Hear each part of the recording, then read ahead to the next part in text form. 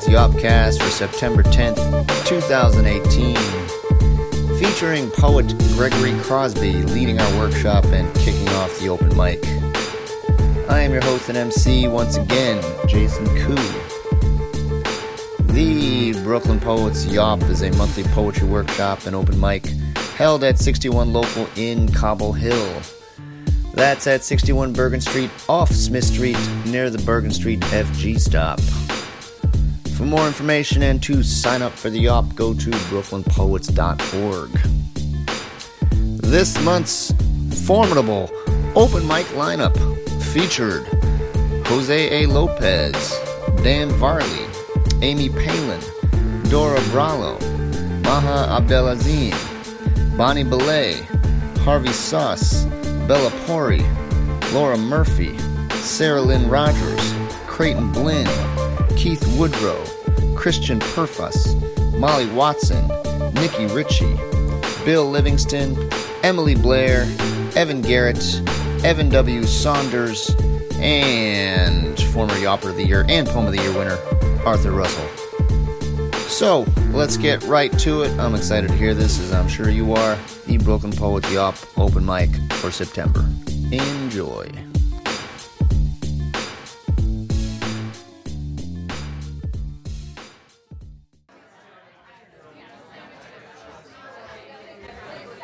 Welcome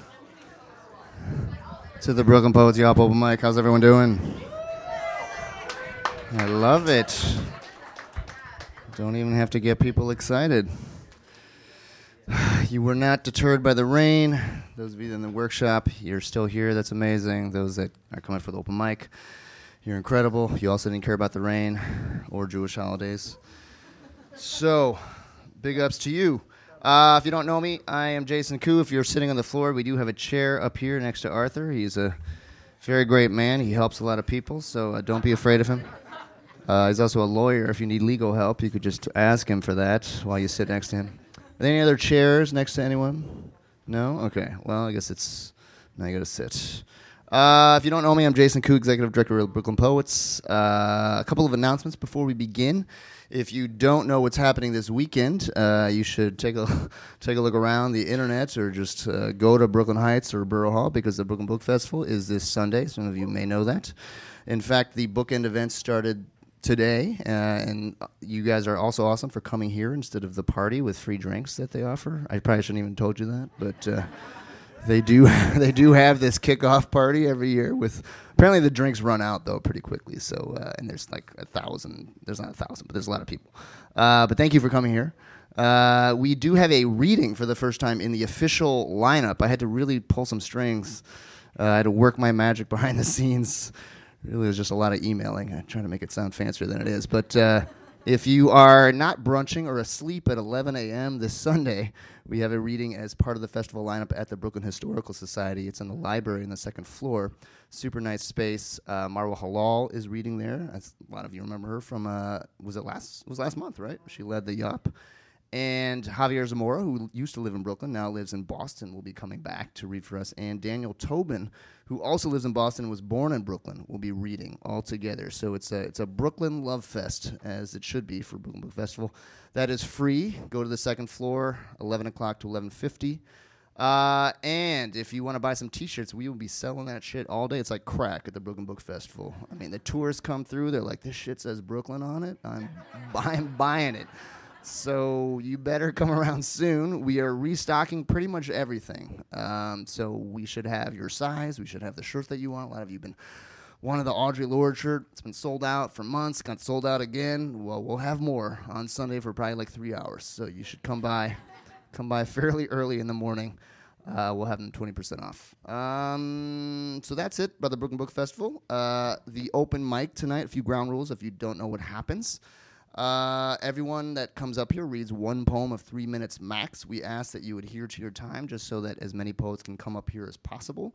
There are some people that were not as fortunate as those of you who signed up like at 9:45 after the last one or something like that. The lineup fills in like a week. So if you were not on the reserve list, you're probably on the open list or you're on the wait list. So if you are reading, please keep to your time so those people can have a chance to come up here. We usually get to at least 2 or 3 people on the wait list every month. We record the open mic as a podcast called the Yopcast, which I noticed that one person, Megan Washington, subscribed to the podcast and gave it 5 stars. So let's give a big round of applause for Megan Washington, everyone. She's not here tonight, but I was so touched after I've been bitching about it for months, and she was the first one to subscribe to it on iTunes and give us 5 stars. So maybe you could be the second. And if you do that, I will give you a shout out on the next podcast. We'll just keep doing it. We'll just keep paying. Pretty soon the whole podcast will be me shouting out people that have given us 5 stars, and it'll be like a super meta poetry podcast. So yeah, if you are reading, you're going to be recorded. If you don't want to be in the recording, just need to tell me and I can take you off. We also vote for Poem of the Month every month by audience vote, and I'll give you my number in a second to do that. We only have 2 spots left for the Poem of the Year Smackdown. It's coming up in December. The December Yop will be the Poem of the Year Smackdown for all the marbles. It's very exciting. We have a lot of winners of Poem of the Year in the room, including Arthur. Who else won Poem of the Year before? Julia Knobloch, not here. Shara, oh, you're here. Oh, you're just not reading because you have the sniffles. Oh, but yeah. Is it Shara? I thought it was Shara. I feel like this happens to me a lot. Well, Shara won last year. Is your name Arthur? Is that that's how you pronounce it? I'm just making sure. It was the 12th most popular name in the boys' class. Arthur? Yes. I bet you felt good about that. What circumstances made you look that up is my question.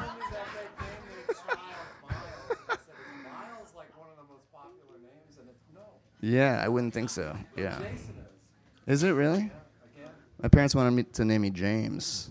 Imagine how different my life would be if I was called James. Do you know how many poets are named James? A lot. A lot. You know how many are named Jason? Very few. I can count them on one hand, actually. So, congrats to me. Anyway, it's not as good as Arthur. How did we get on this tangent? Jesus Christ. Poem of the Year Smackdown coming in December. Tonight's vote and October's vote and November's vote. All of those winners will go into that Smackdown, into the cauldron of the Smackdown. That's like some kind of mixed metaphor there. But get excited. So if you win tonight, win in November, or win in October, you will be in that contest. So we vote by audience vote. The number is 718-374-1953. I will repeat this ad nauseum, 718-374-1953. You just vote once, wait till the end to vote. Just give me the poet's name. That's probably the easiest way. Then if you say the title, I might not remember. Okay. Is that it? I think that's it, right? Why? Guess who's 4? I can take it. We'll try. Everyone keep to your time or else Arthur's going to throw you down the stairs. Before we start the open mic proper. That's true. He does do all the heavy lifting, and he also adjusts the mic, so, you know. Anyway, keep to your time. Our first reader not on the open mic list is our professor tonight. Give it up for Gregory Crosby.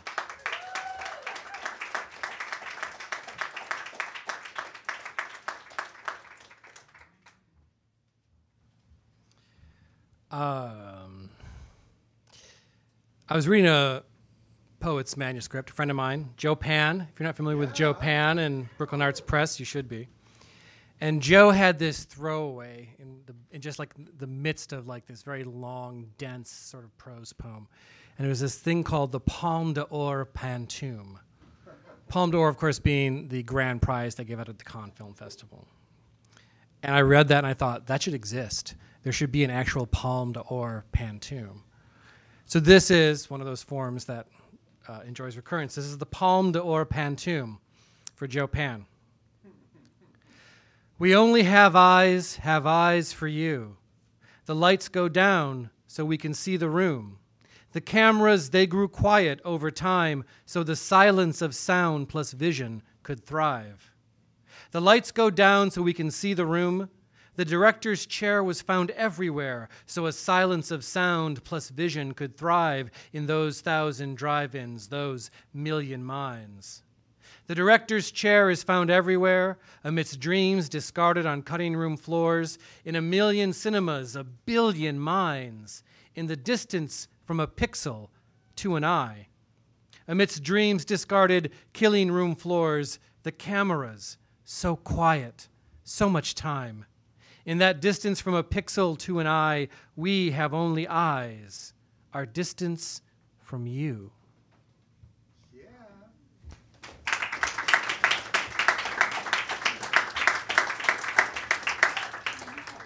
And this is just a sonnet, and then I'll get off because I don't want to be thrown down the stairs.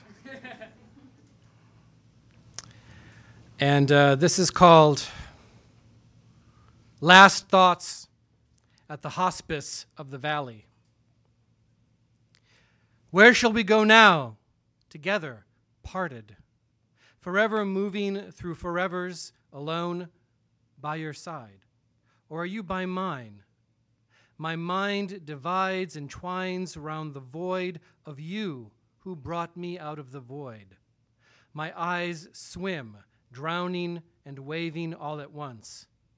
My voice comes from around some corner I've never turned.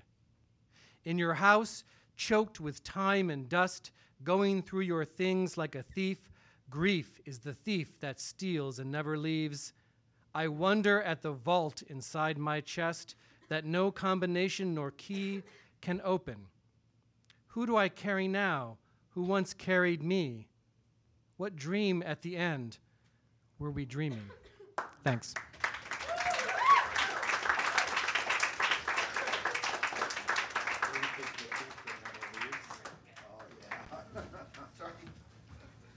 Sorry, I was trying to tweet that line about grief. We're all stealing that line now, Gregory. It's gone, baby. Grief is the thief that steals but never leaves? Is that what it was? Grief is the thief that never leaves, I thought. He's not even listening. I'm sorry, my Grief is the thief that steals but never leaves? Is that what you said? Yeah, that's golden. All right. I know. We are we are live tweeting if you want to not pay attention to the open mic or just look at your phone instead. That's what some people do. Is this first name, is it Lopez here? Is that what it says? Okay, our first reader off the open mic list is Jose A. Lopez. Give it up for Jose.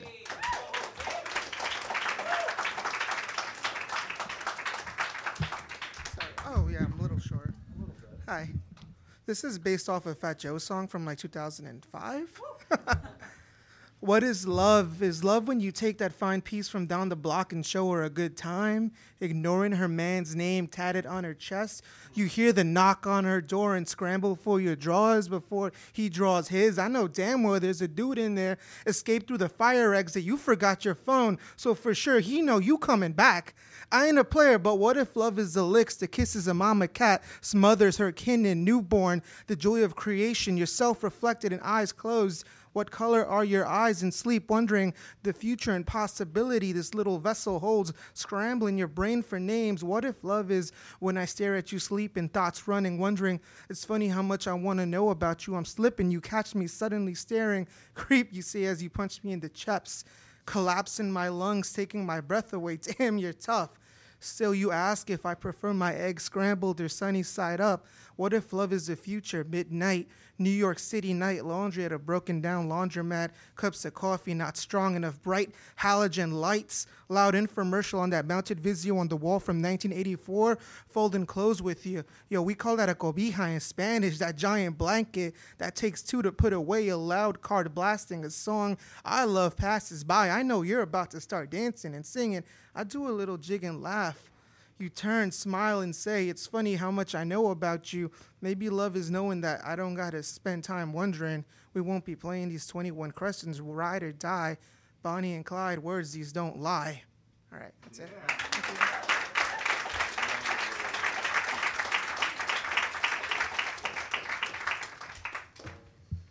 All right, thank you, Jose. It's your first time here, right? All right, congrats.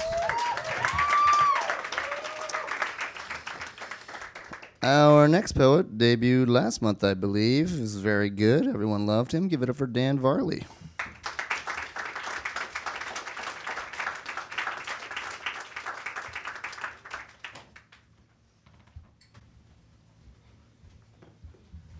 So 2 minutes ago, I just subscribed. You're You're welcome. Also today, super stoked. Try to be stoked every day, but super stoked today because I got published in Colorado Review for Review of Poetry for Benjamin Perkles for The Love of Endings. So check it out. It's on my Facebook right now, Dan Varley. To celebrate being super stoked, I'm going to read a poem about being stoked. I'll stop. I wrote a poem about Point Break because I wanted to, because I love that movie. It sounds like I'm joking around, but seriously, it's actually kind of serious poem. It's called Vaya con Dios. If you want the ultimate, you've got to pay the ultimate price. 1. Actually do this stuff. 1. It's getting dark. It's getting dark. Too dark to surf, so the guys flood the beach from their Broncos and their Cherokees when Bodie makes a run for it, and Johnny takes off along the shore, breaking picks the size of Easter Island statues. And finally, Bodie in the ocean, and finally catches Bodie in the ocean with a vicious tackle. The two men emerge, wet hair slicked back, on the verge of some violence, till Bodie lets us in. It's Johnny Utah, Ohio State Buckeyes, all-conference, number 9, Rose Bowl against SC. And everyone gets stoked because people realize Johnny Utah is here, and he can surf, and that makes him awesome. But it's a movie, so only so much awesomeness can exist in one place, so you know someone has to die. 2, there's always a chase, and Johnny's after Bodie, who's dressed like, I swear, Ronald Reagan in a tuxedo with white gloves who just robbed a bank with his other fraternal ex-presidents to finance their lifestyle of catching tubes and getting radical. So now the getaway Lincoln is on fire for a couple of seconds and Johnny's cover is blown. He's not a lawyer but an FBI agent. Bodie, I am an FBI agent. Though he can definitely still surf. So Ronnie and Johnny embark across a backyard dash across the California scene over sheets, through houses, over fences until Bodie throws a pit bull in Johnny's face, jumping into a ravine where Johnny lands funny and flares up the old bum knee and can't pursue, though he's carrying, so he takes out his piece with a grimace aqueduct wide. He fires off 6 bullets to the sky. 3, I was 9, just building the pantheon of masculine gods, and you arrived on the VCR, promising salvation on a surfboard, the possessor of ultimate knowledge, deftly negotiating love and violence just as the lip curled. Lantern-jawed but genial, driven by a code. Lithe but muscled, you became my lodestar of, if not what a man was, but at least what was cool. They're brolic men who can jump out of airplanes and surf the sickest breaks together before addressing the subtext between. And yeah, I've seen Vin Diesel and Paul Walker redline their engines and Harry and Lloyd riding ass to crotch and Aspen on a mini bike, but no one finds the conflict within them like Johnny and Bodie, football hero, agent, and enlightened bank thief, bonded by longboards and longing for a life less entangled. Go 40 years back and someone's writing about Steve McQueen and John Wayne, the informers of a brotherly love. They bestride the narrow world like a colossus. They race motorcycles and ride wild horses.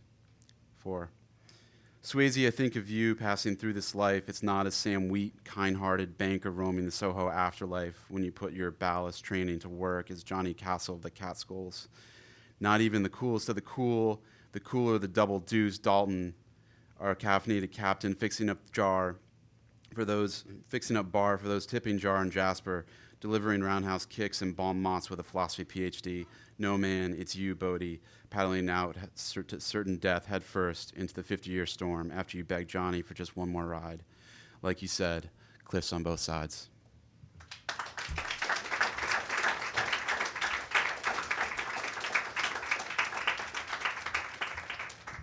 All right, thank you, Dan. I got pretty serious. Wasn't expecting that. And then Patrick Swayze appeared, which made everything great.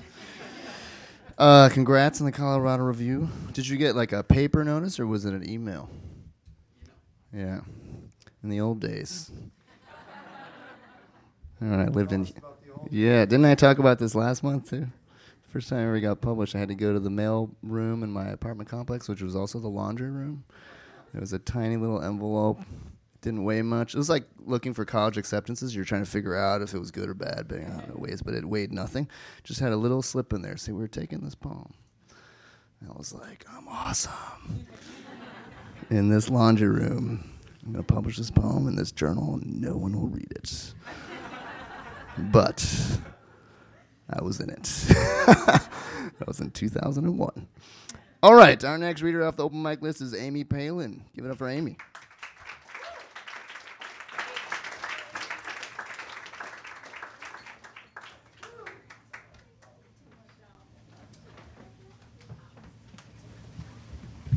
Thank you.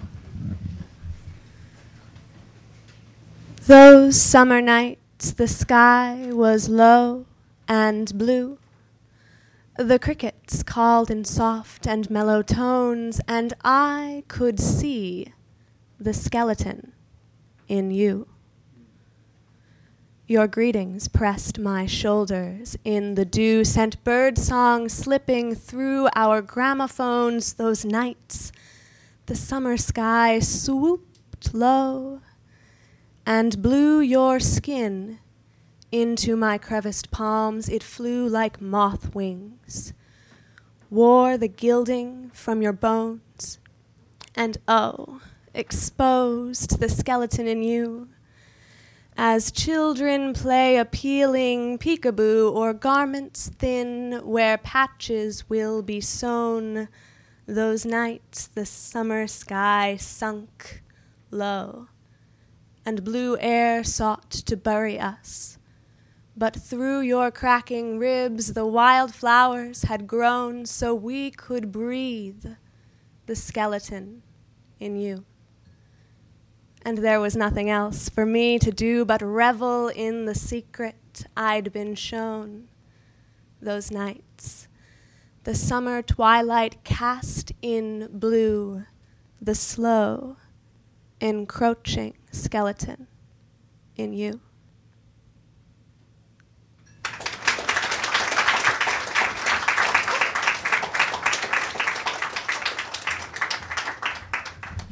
Thank you, Amy. First time for you, too, right? All right. Give a another round of applause for Amy Palin, Yop debuter. Our next reader debuted last month, I believe. Give it up for Dora Brallo.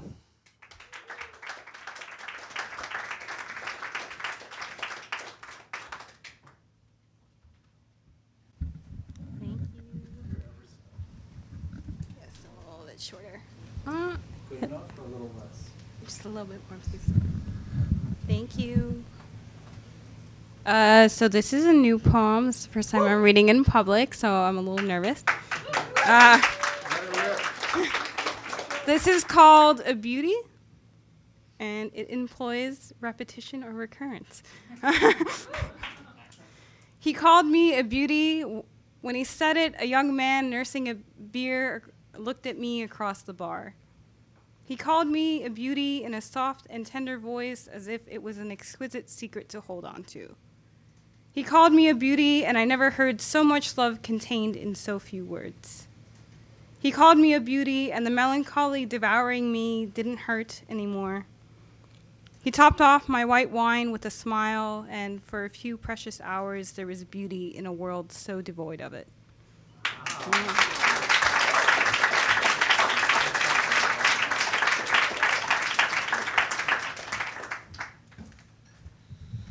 All right. What's that guy's number? I mean, it was really refreshing. I was hanging out yesterday. I'm going to keep this story short. One of Anna's Brazilian friends came over last night, and she was telling us the things that she appreciated the most about America. And one of them, surprisingly, was how respectful men were to her. And I was just like, I haven't heard a woman say that since like I was in high school, probably. You know, it's just like the context of the Me Too movement. I was like, wow. I invited her to share that thought on Twitter and see how people reacted. I don't think it would go well, but good for her. God damn it! Some men are respectful, and some men apparently are amazing. Our next reader, I might get this name wrong, so correct me if I'm wrong. Is it Maha Abdel Azim? All right, Maha Abdel Azim.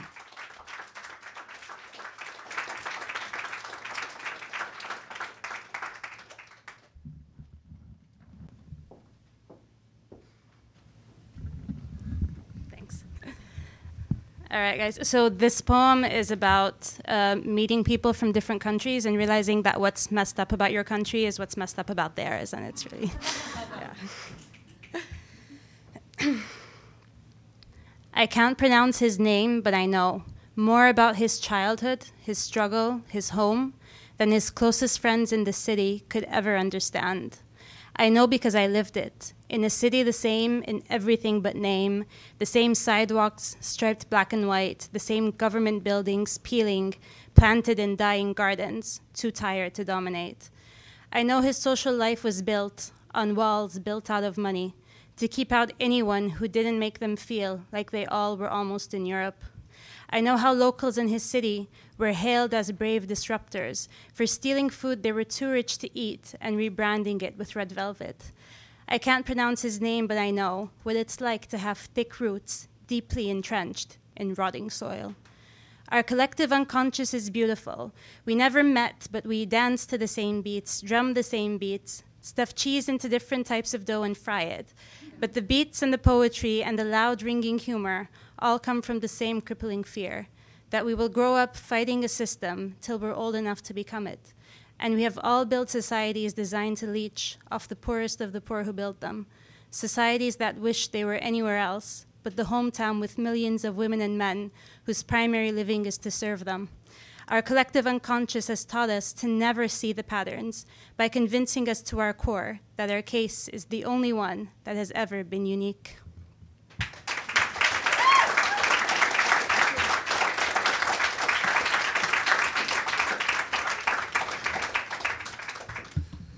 Well done, Maha. Your first time too, right? Give it up for Maha. Another Yop debuter. I am loving it, all these debuters. So, to recap the first 5, that was Maha Abdel Azim. Is that 2 words, the last name? It's all one. All right, fuck, I shouldn't have tweeted that yet. Should have asked you first. But the second A is capitalized. Yes, okay. Posterity. No, it's not weird at all. I just should have trusted my instincts, goddammit. Before Maha was Dora Bralo. Before that was Amy Palin. Before that, Dan Varley. And our first reader was Jose A. Lopez. Our next reader is a Yop regular. You know her well. Give it up for Bonnie Belay.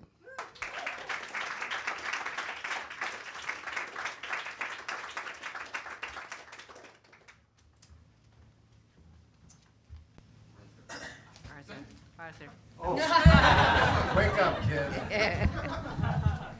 So I brought 2 poems, but I'm going to read the one that's in process somewhere around the middle. Life/death. Life melts like sugar in the mouth. We have a strong biological preference for sweets. Honey, maple syrup, molasses. Sugar makes you fat, rots your teeth, makes you age. Mother told me I was fat even when I was thin. Sugar warns you against the sour, the bitter. It makes you happy, releases endorphins, helps with pain, leaving me too confused to eat a second chocolate chip muffin. Death is open, easily achieved. Sean tripped on the stairs, broke his neck.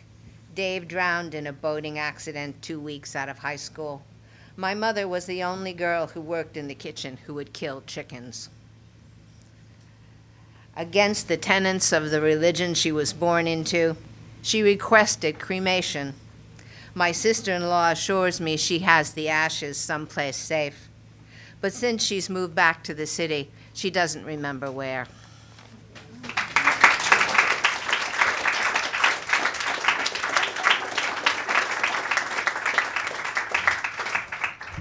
All right, Bonnie, thank you. Good as always. Our next reader, another Yop regular. He also hosts his own open mic, which I'm sure he will tell you about. Give it up for Harvey Sauce.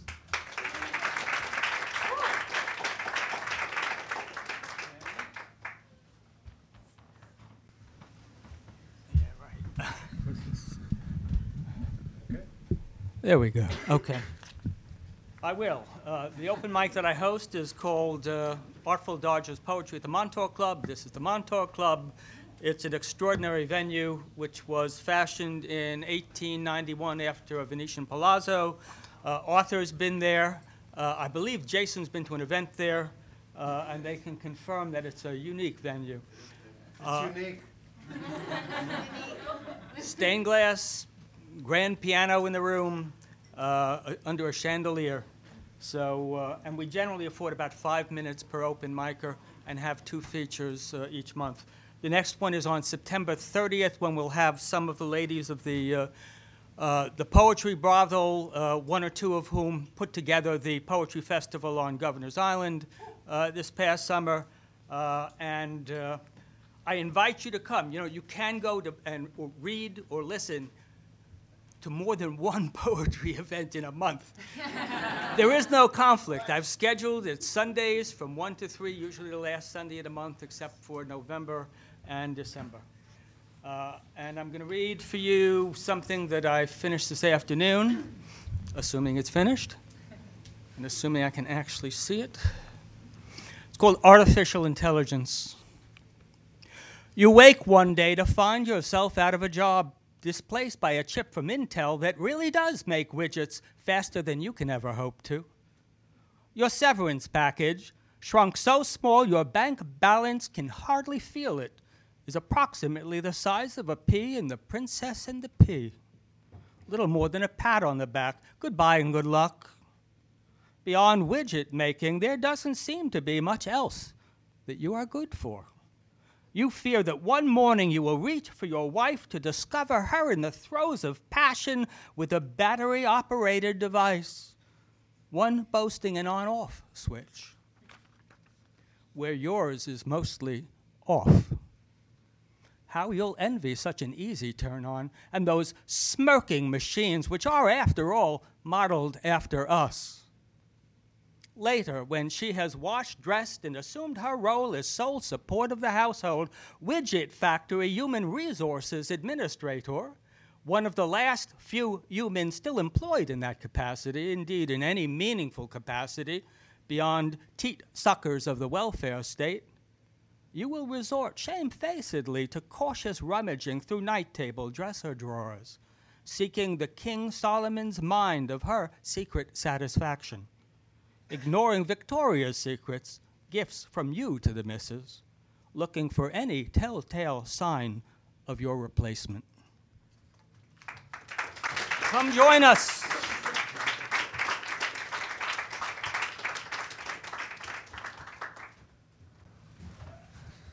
All right. Thank you, Harvey. How many of you gone out there?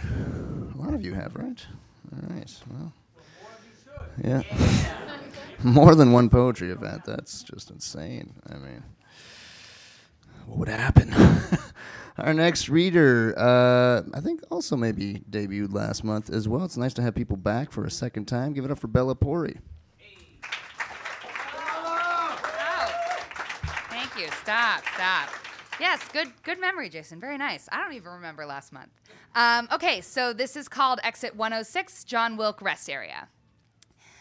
Fast food princess, she's the only thing, the prettiest thing, that anyone will see between Arizona and the Promised Land. Cheeks still ruddy because our princess has to drive at least 100 miles or so to this place in the direct middle of God's biggest mistake. She used to try to fill one of the 2 roles a woman has in a place like this. Either the fresh-faced girl waiting to be carried away by the first strong biker who happens to know how to shoot pool, or the bored gum snapper, sneaking shots, seen it all, knows it all, counting down moments until her shift ends. Instead, she's here because being a fast food princess in the Mojave Desert means she doesn't have to deal with a manager as much. He's back at the big store. The people are usually nice because she's the first and last place to find nourishment, and something about this place on Valley Floor is quiet and forces everyone to speak in hushed voices, walk softly. Not because it's so big they feel dwarfed, though everyone does, including her boyfriend, first time she brought him out here. It's more like the heat and age of the mountains are pressing down on all of them, and it takes more energy than anyone can admit just to move through. That's why she's the princess here, because it should be as hard for you to eat your food as it was for her to serve it.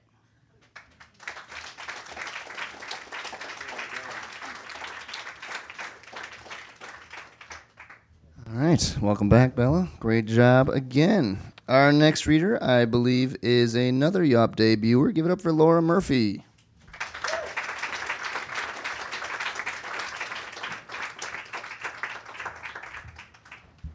Thank you. Yes, I was the person who was so inspired last month that I emailed as soon as I got home.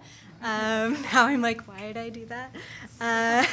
But I'm going to read my poem, La Flaneuse. A flaneuse is the feminine form of the French word flaneur, and a flaneur is an idle man about town. And a flaneuse is a woman who is or behaves like a flaneur. So, at night, the internet is a filibuster, and it keeps me awake. I'm trying to divide my days into a series of life-affirming activities. Opera in the morning, followed by ecstatic communion with a stationary bike. My ex, whatever, is moving to Denver, and I'd follow her, but she'd break my heart anyway, and anyway, I never wanted a domestic skill set. I don't care if I scorch another pan. I'm just going to keep on going. Now, anyone can court fame, from anywhere. Before the internet took off, people have been researching it for years. The girl next door has a handsome, haughty face, like a flamenco dancer. She suspects me of my squalor.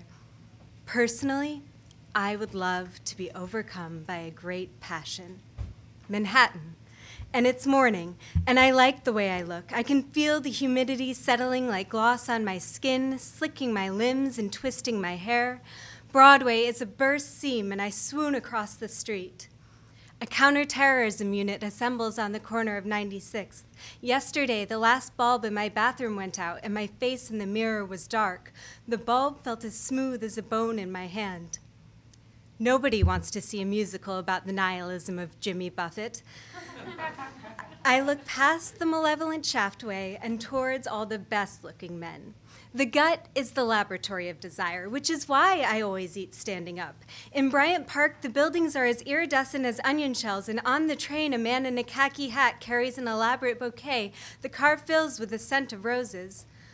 On the internet, I count all of the lady detectives I have ever loved. When did I begin this arithmetic of other people? The daffodils have gone feral. They're wandering the city like vagrants.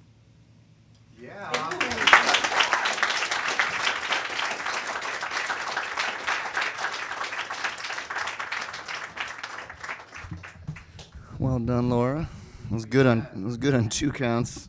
Good poem and great definition of flaneur. I mean, try to define that word on the spot. I'm sure you all knew what that word meant, right? I love how Julie Hart, though, nodded. She was like, come on. Don't insult my intelligence. I read Baudelaire. God damn it. Okay, our next reader is Brooklyn Poet student. Been coming to the Yop the last few times. Good to see her.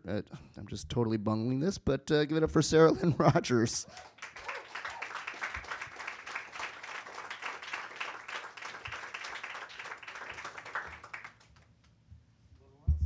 I think I'm good. Thanks, Arthur. Okay. This is called Drowning Out a Puja with Nora Jones. Not that I don't care for the low drone of those long horns carried by monks, drums sounded by hooks, trumpet notes racing up invisible stairs, or the crash, crash, crash, crash, crash, crash, crash, crash, crash, crash. Not sure whether this smoke, these high tones, are clearing bad energy after a tragedy or averting one. Suring said when he built his new house, he needed pujas at each stage of the process, always on auspicious days, of course. Preventing bad luck required a blessing from a virgin under the age of 18. What if you're fresh out of those, I asked. We had to put out an ad, he said. Crash, crash, crash, crash, crash, crash, crash, crash, crash, crash. While my neighbors wail, I wash dishes. My ritual is this: orange rubber gloves, the hottest water our heater can muster, swathing the kitchen in steam. When I clean, I light incense, which might be sacrilegious, but to me means purposefulness. Above my neighbor's holy cacophony, my aural field is adult contemporary, tickled ivories and cool cat upright bass. In my chamber of steam and smoke, the mind empties, hands complete the task. Not sacred, this cleansing, still essential, small-scale chaos made pure. Thank you.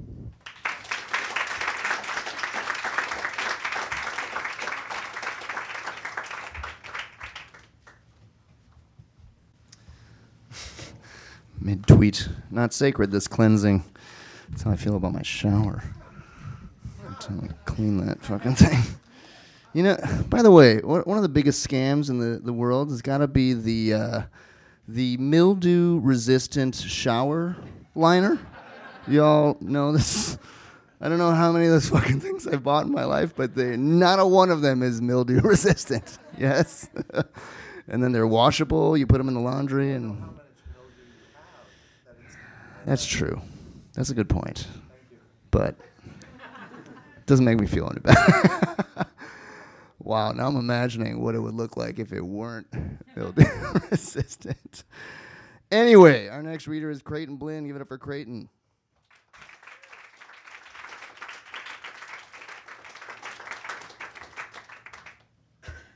Hey. Hi. I'm going to read a poem that started out at a previous YOP workshop. So, Scorched Earth. It is easy to lose your bearings when the floor disintegrates, unfurling a fog of soot stirred up by eager legions gleefully proclaiming all precedents discarded as irrelevant to uncharted terrain battered by ill weather and bereft of guideposts. Once, you could trust assumptions of common ground defined by civility and a shared belief that arrogance is as deadly as violence. Worn sentiments which previously steadied steps but now ring hollow, replaced by fear, and decrees counseling a new course. Insult the ignorant, shout down the disagreeable, readily resort to fists rather than appease with dialogue. The self-righteous declare the stakes are too high for fussing over decorum, and frightfully, they might be right. We live in an age of scorched earth, wherein zero sum is the only trusted equation. Why preserve something which no longer has a function? Grind it into dust beneath your boots. You'll be fine, as long as you have your tribe of like-minded pundits sheltering you from the barren wilderness where fools wander in search of, truth be told, I no longer recognize this desolate space I inhabit. One by one, I watch the clicks drift by. I could lash a sharp tongue as well as any of them. Trust me, I have sufficient venom for it. Yet as soon as I seem to latch on to any faction, I'm cast aside, having failed some secret litmus test I didn't even know applied.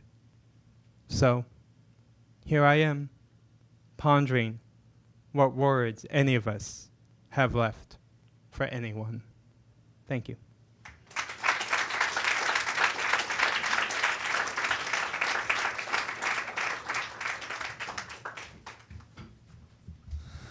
God damn. Don't get on Creighton's bad side, man. I really enjoyed that. I have sufficient venom for them. I feel like that. I feel like that every day. God. I would share a story, but I'm not going to. Maybe later. Maybe downstairs afterward. Our next reader, I think, is another YOP debuter. Give it up for Keith Woodrow.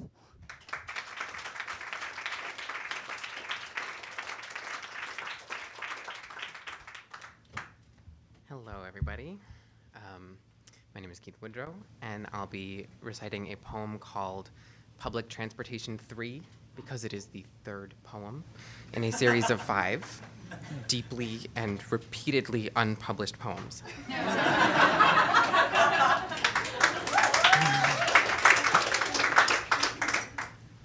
From the front porch, my father points with gnarled fingers into the summer storm at the white-hot witch's finger of light streaking across the heather gray. He tells my brother and me if we call Xolotl and wait patiently, mere seconds later, inevitably, thunder will reply. So begins our studies in various magics, and we'll rebel against them in time. I hate these limbs, this used up, fragile body, anger, boils in the bowels, or is it just the bacterial infection from that last trip to Prague? The CT confirms terminal ileitis, better than it sounds. Entrust the diagnosis to time and wear your gastrointestinal distress like wild green incarnation, and then let it withdraw, reborn, unchanged, accepted like by an alcoholic until someday I grab the wheel and drive the damned bus through Rodin's gaping gate myself, a road trip catabasis to greet the ram-horned afterward, adorned in head-to-toe Givenchy couture, the freaky Tichy years. The need to ease off the pedal never finds me intent on seeing him again, not Tichy, somehow, with utile magic, please. Rejected from the quest, chest first, like an inverted spider, I am lifted up and out through the wardrobe's door, the closet, through the ivory gate unmade of elephant tusk and reconstituted powder of the poached rhinoceros, which in the 70s symbolized Bostonian LGBTs for their fearsome appearance, yet gentle demeanor. I have no such demeanor. I have a migraine, as if believing there were some pharmacological application for my mind. The dying Titius gnaws over my yelps to Jupiter this time in the hour-long shower. Send a serrated bolt to break the rippling Imitrex immune or, at best, resistant waves, to fry the circuitry like one would a green plantain. Compress these 4 dimensions into an object viewable from all sides simultaneously, perhaps enshaped into yet another souvenir, a snow globe, a tchotchke, infused with magic and capable of employing none. A diet of fewer legumes and greens resolves one thing, a diet of less chocolate and caffeine another. I effect change by protest, by refusal, by radical abstinence. I eat less asshole than I used to, even though when I kiss and reach within one's welcome warmth of flame in flagrante, like into a freshly baked cupcake, I conjure up an unmoderated contentment, thrilling if only for that moment, blessed if only that moment were enough not to swerve into the gates again like what once sprung to satisfy a throbbing tongue. Wow. Thank you.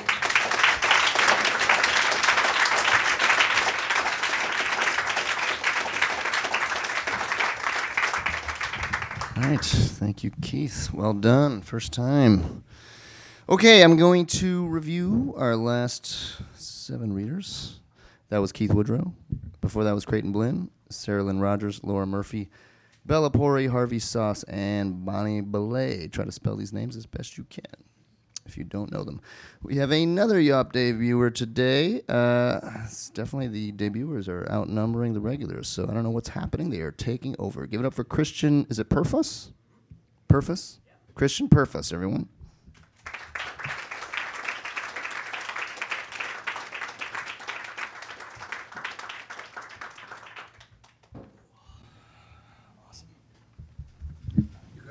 A little lower would be great. Cool. Before I begin, could I just get from a round of snaps in the audience how many people are familiar with the multiverse theory? Cool. For those of you who might not be familiar, the multiverse theory posits that our universe, our existence, is just one of many. That in his infinite power and wisdom, God has created not only us in our world, but multiple versions of both. Some might call this a flight of fancy, but I think of it as a coping mechanism, believing that somehow, somewhere, there's a me out there that doesn't feel so fractured, that doesn't walk with the weight of so many what-ifs, that still has a you. Scrolling through past pictures of us, I imagine a world preserved prehistoric. I, the single-celled prokaryotic organism, see you from across the ooze, and after 1 billion or 2 years of thinking it over, finally muster up the courage to ask if you'd be interested in entering a symbiotic relationship. Though I don't yet have a heart nor know what one is, hearing your yes makes my nucleoid region beat twice as fast. When stuck in traffic, I like to picture a world that was never so rage quick or life flash, where continents cracked but never reconnected and everyone speaks a different language, yet somehow you and I still make sense, can translate meaning through song and skin, transcend land and life stage divides, and fly ourselves to a honeyed moon, laughing all the way up. Blinking at the microwave timer, reheating yesterday's lunch or leftover ambitions, I picture a world that's all tech, bright and sheen. One in the far-off future where you and I upgraded our relationship to a matrimonial level, where we felt comfortable asking each other for support instead of trying to troubleshoot on our own. Error, system crash, try, I love you, becomes claustrophobic. Your partner is not responding. A world where a love became a prism of light instead of a black mirror. But most nights, I picture a world that looks exactly like this one, except it fits inside an airport. One where I am perpetually stuck in standby, eyes scanning the central display for some sign of someone who needs me. You, baggage tucked away neatly, are sure-footed toward the terminal outbound for whoever you are going to be, and somewhere, between the traveled far and the travelators, you and I unintentionally brush shoulders, graze fingertips, eyes meet. In that moment, our shared glance spills experience, have a dialogue that could last decades, can feel everything from every world all at once, heart building and breaking 1,000 times over, until our sight breaks and we're snapped back into motion. Every time I dream of one of these realities, I wish I could stay in one of them, any of them, just a little longer. Because even in the ones where you and I are not a we, at least I get to see you again.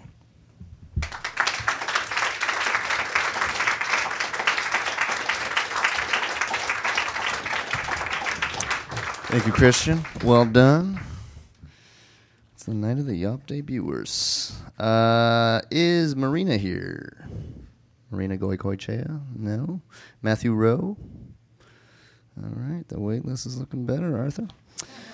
Our next reader, we met her a long time ago, and then she disappeared, and she's back tonight with a great poem. I'm sure. Give it up for Molly Watson.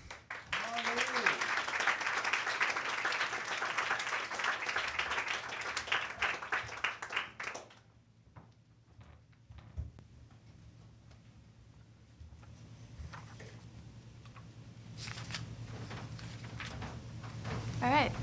Disappeared for a while, so I'm a little rusty. But this is an explanation you'll never receive. I don't trust you. The words slipped from my lips like the tequila from the bottle, and the regret still burns in my throat. What I wish I could take back aren't the words, but the fact that I will never be able to give you the explanation the look on your face deserves. It's there, all right. But it's wrapped up in the feelings I will never put into words and the words I will never say to you. So we pretend it never happened, and every time we nearly do begin to graze the subject, you hand me a Band-Aid and we pretend. I'm not going anywhere. And I'm sat here spewing poetry as if there's something to mend. As if I could ever find the right words to make you understand that I am afraid. Sometimes I feel like we've only just begun, but other times your near apathy makes me want to run, just to see if you care enough to chase. I mean, really, how dumb is that? I'm teetering on the edge of ruining a good thing, maybe the best thing, and every voice in my head is screaming at me to just take a fucking step back. Every voice, except for one. The one that comes with the fear curled up, crushing my chest. With that feeling in my gut that's pulling me over the edge because you never really know, and it's better to be safe than sorry. Because this might be your fault. I've always been one to look for a reason to run, and baby, you've given me pages. Because this might be my fault. You're doing your best to love me in the only way you say you can. Because this might be his fault. Because I gave him everything, and he took it and told me I was unlovable. And it wasn't the way he said it, but the way he made me believe it that I still hold on to. Thank you.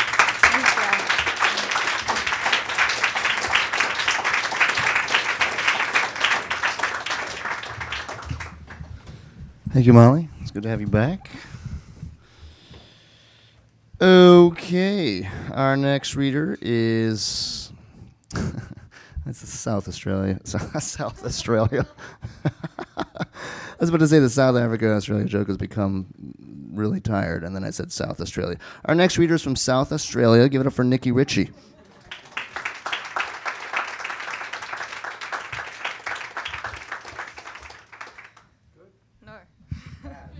Level with my forehead. That's better. Thank you, Arthur. You're very welcome. Thank you. Before I start, can we please give it up for my sister, who's also from South Australia?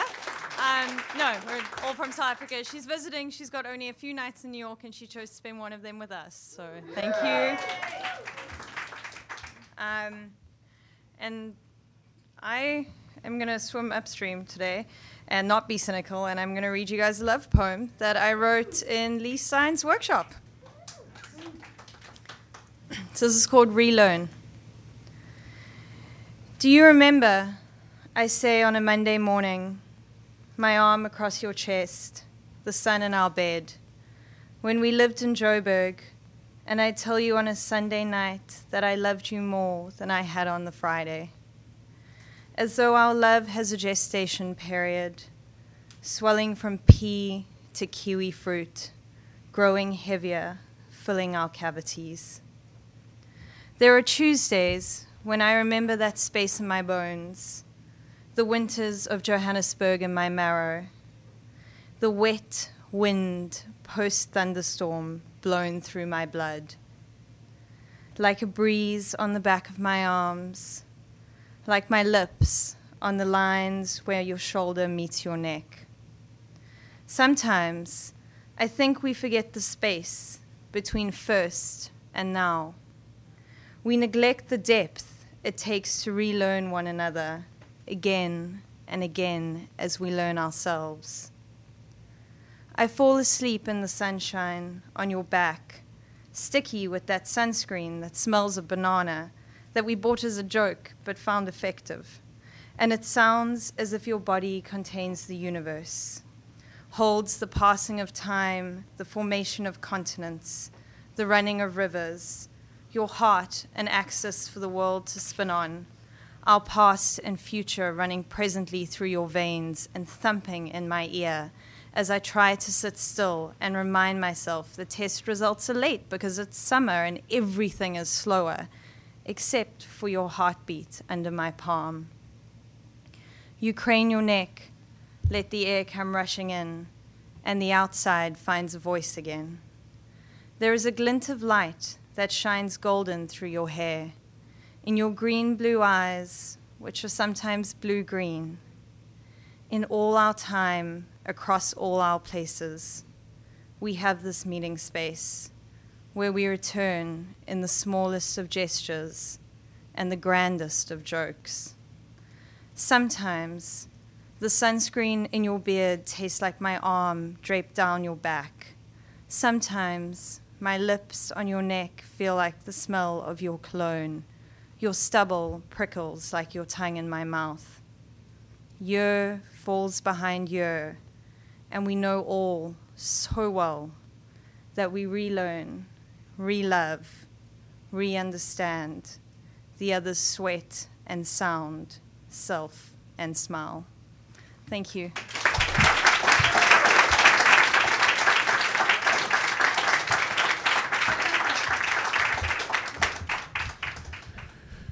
Was that a poem about marital bliss? How dare you?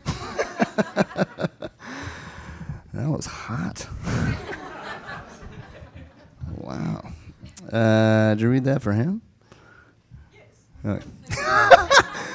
You say that like it's obvious. Not everyone would. I might hide that and save it for when my wife is mad at me. He might have been. Oh, right. That's true. Did it work? Oh, I didn't even see you there. Talking about you like you're not here. Did you enjoy that poem? Is that going to get your vote? Probably, yeah. That's so funny. You were sitting right there. Wow. I'm in top form tonight. What can I say? Thank you, Nikki. Our next reader is a opera regular, badass. Give it up for Bill Livingston.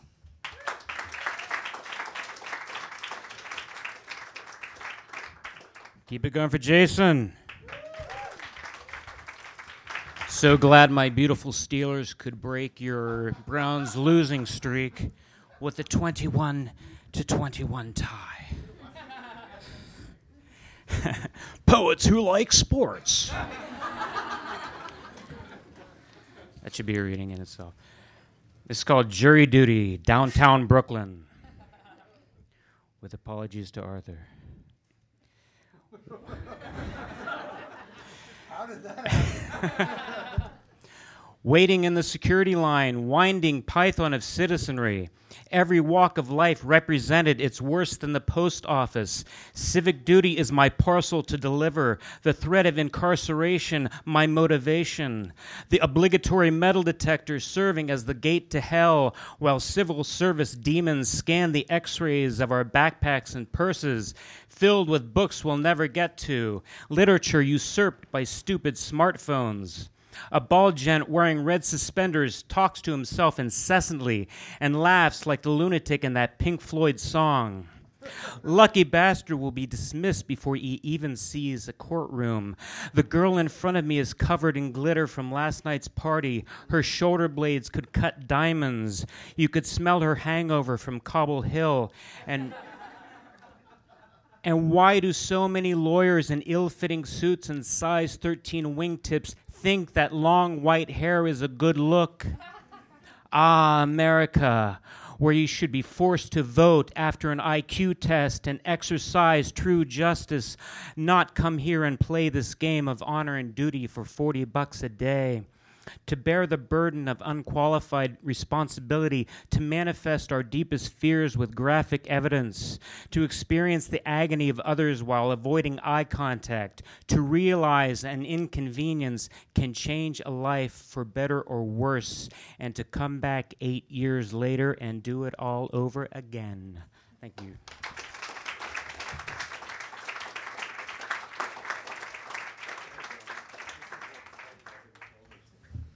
Good stuff, Bill. That's like a companion piece to your post office poem, which is in the Brooklyn Poets Anthology. If you guys don't know that poem, he read that at the Up. You should check it out. What's that? It's called it. Yeah. What is that poem called? Atlantic Avenue, or Atlantic Terminal? Yeah. It's a fantastic poem. So you got the post office. You got the. Wait, what was that poem just about? Oh, jury duty. Right. What other poems you got about terrible bureaucratic stuff? I went to that place to wait for jury duty. Luckily, they didn't call me, you know. Yeah. I like to think it was because I was too smart that they didn't call me to be. I tell myself that when I go to sleep. Have you guys watched that The Staircase, that Netflix? Yeah? Yeah. Oh, yeah. You know what I'm talking about, Liz. If you haven't watched that, you got to watch that tonight and then plan not to sleep because the shit will fuck you up. Wow, what happened in this case? Oh my God. Also, Ozark. Jesus Christ. That's like, as someone that lived in Missouri for 4 years, this is a seriously triggering television show for myself. I mean, like, that's exactly what people are like in Missouri. Like, yeah, sorry if you're from Missouri. I mean, I'm sure you're not like that. Our next reader is the Opera of the Year from 2017. Give it up for Emily Blair.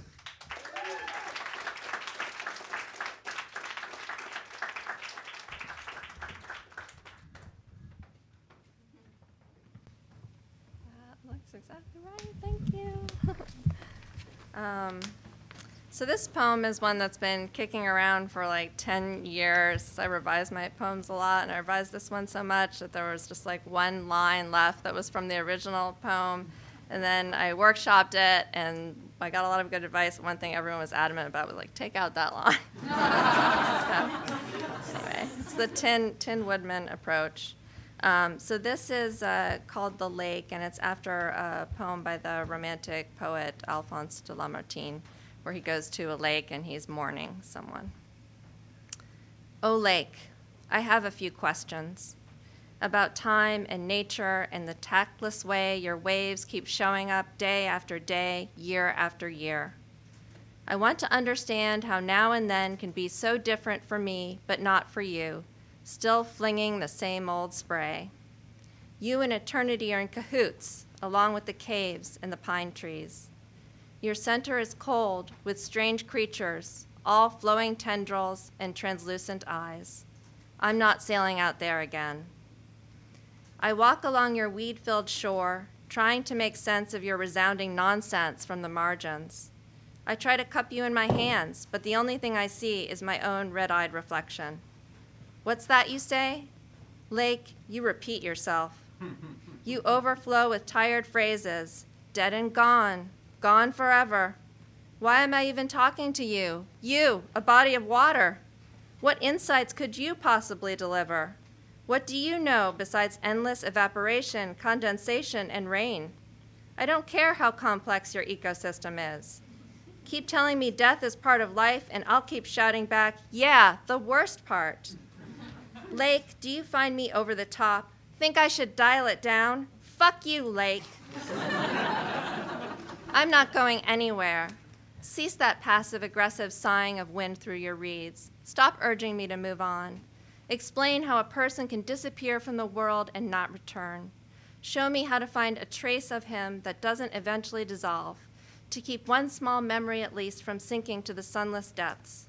Give me some answers I can use, or I will sit here skipping the sharpest stones that I can find until the end of time.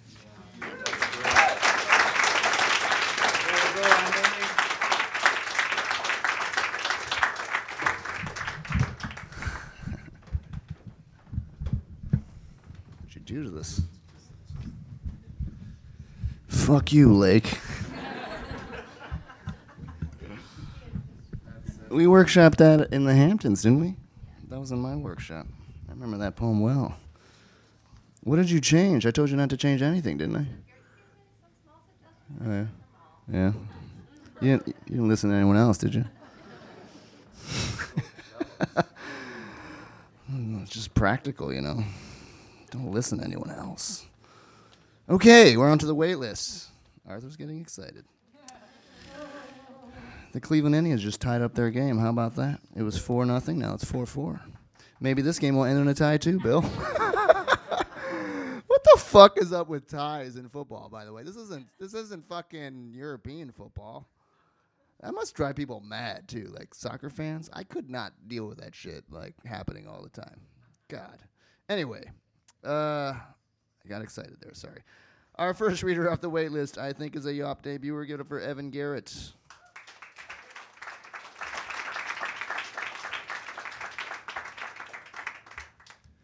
I'm good, thank you. Just some context. I'm not a poet, or more specifically, I have not been a poet. And then January 1st, I took a photo on my phone, and then I was like, you know what I'm gonna do? I'm just gonna write 252 poems, one poem every day for a year. It's been a journey, and I just really respect poets. Each poem is about a person, and this one doesn't have a title, but it's for Elliot. Why did Chicago always taste like ash? Why was my tongue always burnt on boys, always smoking them up and trying to see how many ghosts I could swallow? It was always smoke and never a honey-glazed ham. A meal for 7 shared on a table I thought we could own together. How did Chicago always do that? It ripped me from you in pursuit of other splendors, other pleasures, other than that sweet bridge, 6 corners where one of them was a river. and I felt Pequod's pizza, as deep as you and as cheesy as me, as I can be. We should get a bottle of wine, I said, and you wrote back the intro to the poem you'd eventually write for life. From that moment, I knew it was all game nights with you. Cheese dips on a table for 7, and you being a giant merino wool sweater always for me to put my arm around. And how long my arm has had to grow to hit San Francisco. But isn't it always been about growth? You and me and the calves we could make thicker by hiking further. I remember the boulder we knelt on and the boys doing figure eights like they were part of a marriage proposal. Why did Chicago always do this, and how has New York been any different? A conveyor belt that conveys nothing but disappointment, a line that goes out the door for a double pounder. You are a date where I eat fried chicken glazed in sriracha and drink the worrisome flirt of the glint in your eye. Why can't Chicago taste like that nectar? If only to say thank you, this poem is. If only to say read on, for I know that you have, you always do, this poem is. You read me, and now I proofread the chapters to make sure the grammar is good as I go. And how you changed the sentence structure of my life. And how you don't taste like ash. How you haven't for a while. How you haven't slid down my throat like gin. How you haven't pounced on my blood. And how you have been so strong, even while reciting that haiku. Why do you love the taste of ash? Does it have something to do with you? There you go.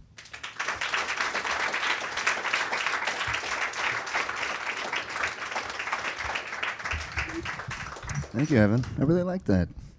What was the thing? You took a picture of your phone and then decided to start writing all these poems? Yeah, I post them on Instagram. So I just do like a... But like, what was the photo that I'll show you later. you took a? I'll show you. Okay, I was like, I wish that would happen to me. Just take a picture. 200 poems come out. It's incredible. That was pretty good. It wasn't just like a throwaway poem. Okay, our next reader, I think, is another Yawp debut. You're probably getting sick of me saying that, but please don't be sick of him. Give it up for Evan W. Saunders.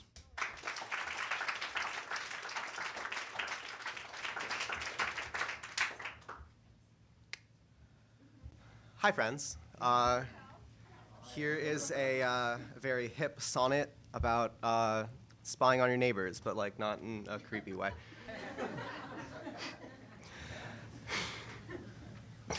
At night, do you see those tiny silhouettes living in their shoeboxes full of light?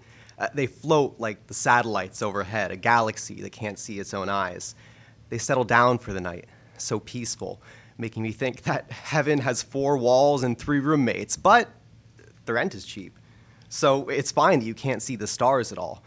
When the world ends and the sky cracks open, we will see stars, real stars, and they'll taste like liquor and sunlight, and there'll be no more squinting through the holes like kids playing spies. For now, we're up here, trapped in the orbit on the ellipsis with no way forward. Thank you.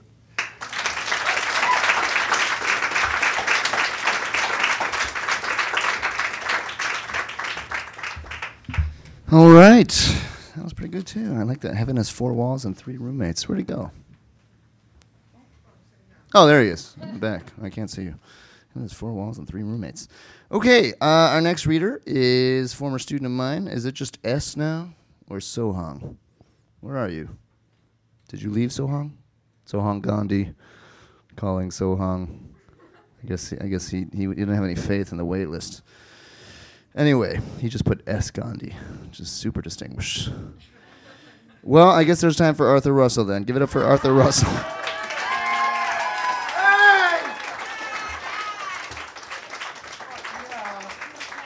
Oh, okay, I'll put away the chairs later. All right. This is called Beat Up Guy. I thought I might have read it here once before, but it's different now. So, and then I thought, no, I didn't read it there. I would remember if I read this there. It's called Beat Up Guy. I've been punched in the face only that one time by a bigger, pimply Italian boy from my junior high outside the pizza place on Nostrand Avenue and Avenue I. A right cross to my left cheek and jaw on a cold day in coats with his runty friend watching, and I stumbled back, not down, and walked away, and the runty friend mocked me as far as the corner. What if I'd been punched in the face 3 times a day by the same pimply kid with the jangly ID bracelet and a double-breasted gray wool coat who'd punched me outside the pizza place? What if he'd been assigned to follow me around my whole life, punching me in the face whenever I came outside, with his runty friend telling him what a good shot he'd gotten in and calling me a punk? What if he pushed me down the stairs from the elevated subway at Smith and 9th Street? The same guy, bigger than I am by 2-3 inches, with curly black hair, and I bruised my head on the point of a stair and fractured my leg bone on a banister. What if he punched me in the face and pushed me down the stairs, and his runty friends stood at the top, mocking me in a heap at the bottom, and then they left, and I had to get up, find my stuff, and go on to my house or wherever I was going?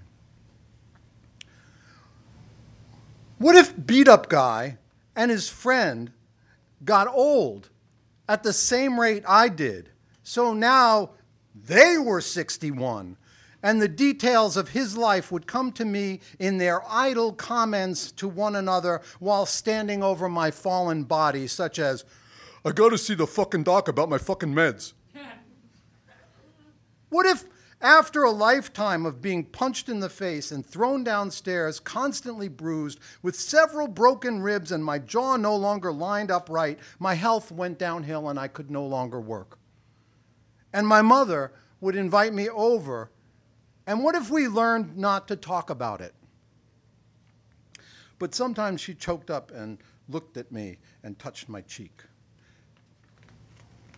And what if she got sick?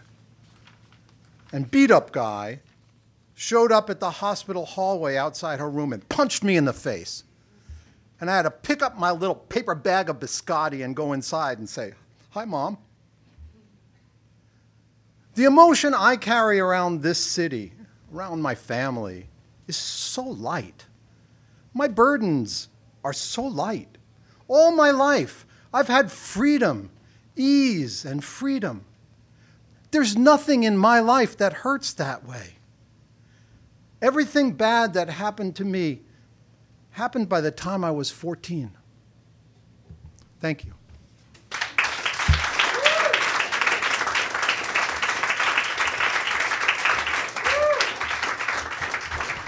Thank you, Arthur.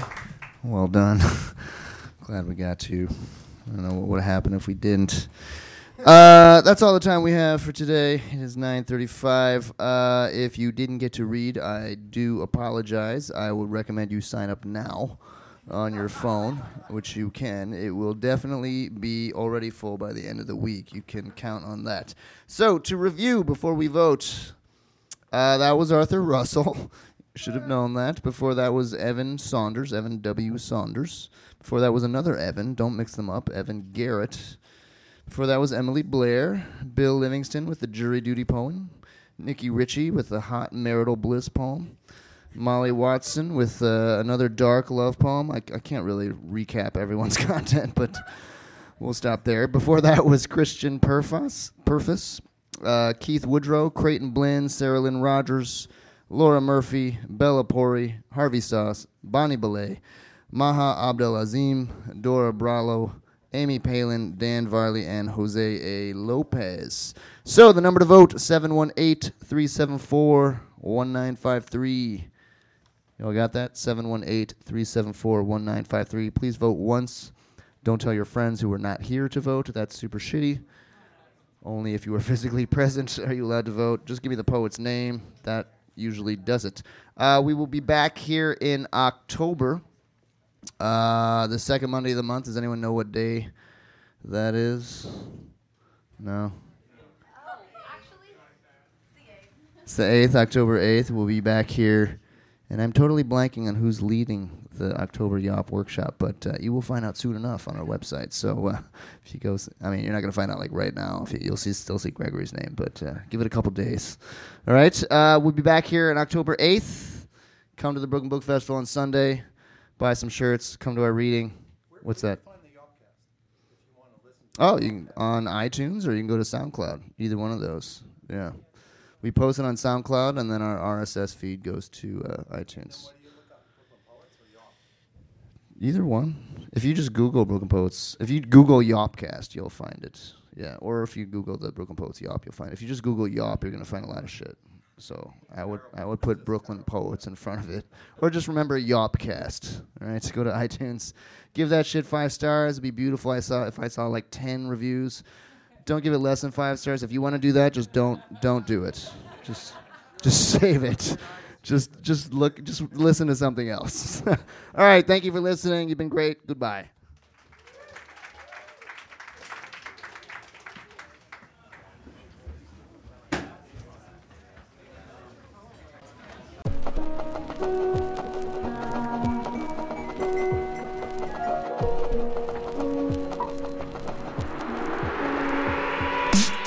So, there you have it, the Brooklyn Poets Yawpcast for September 10th, 2018.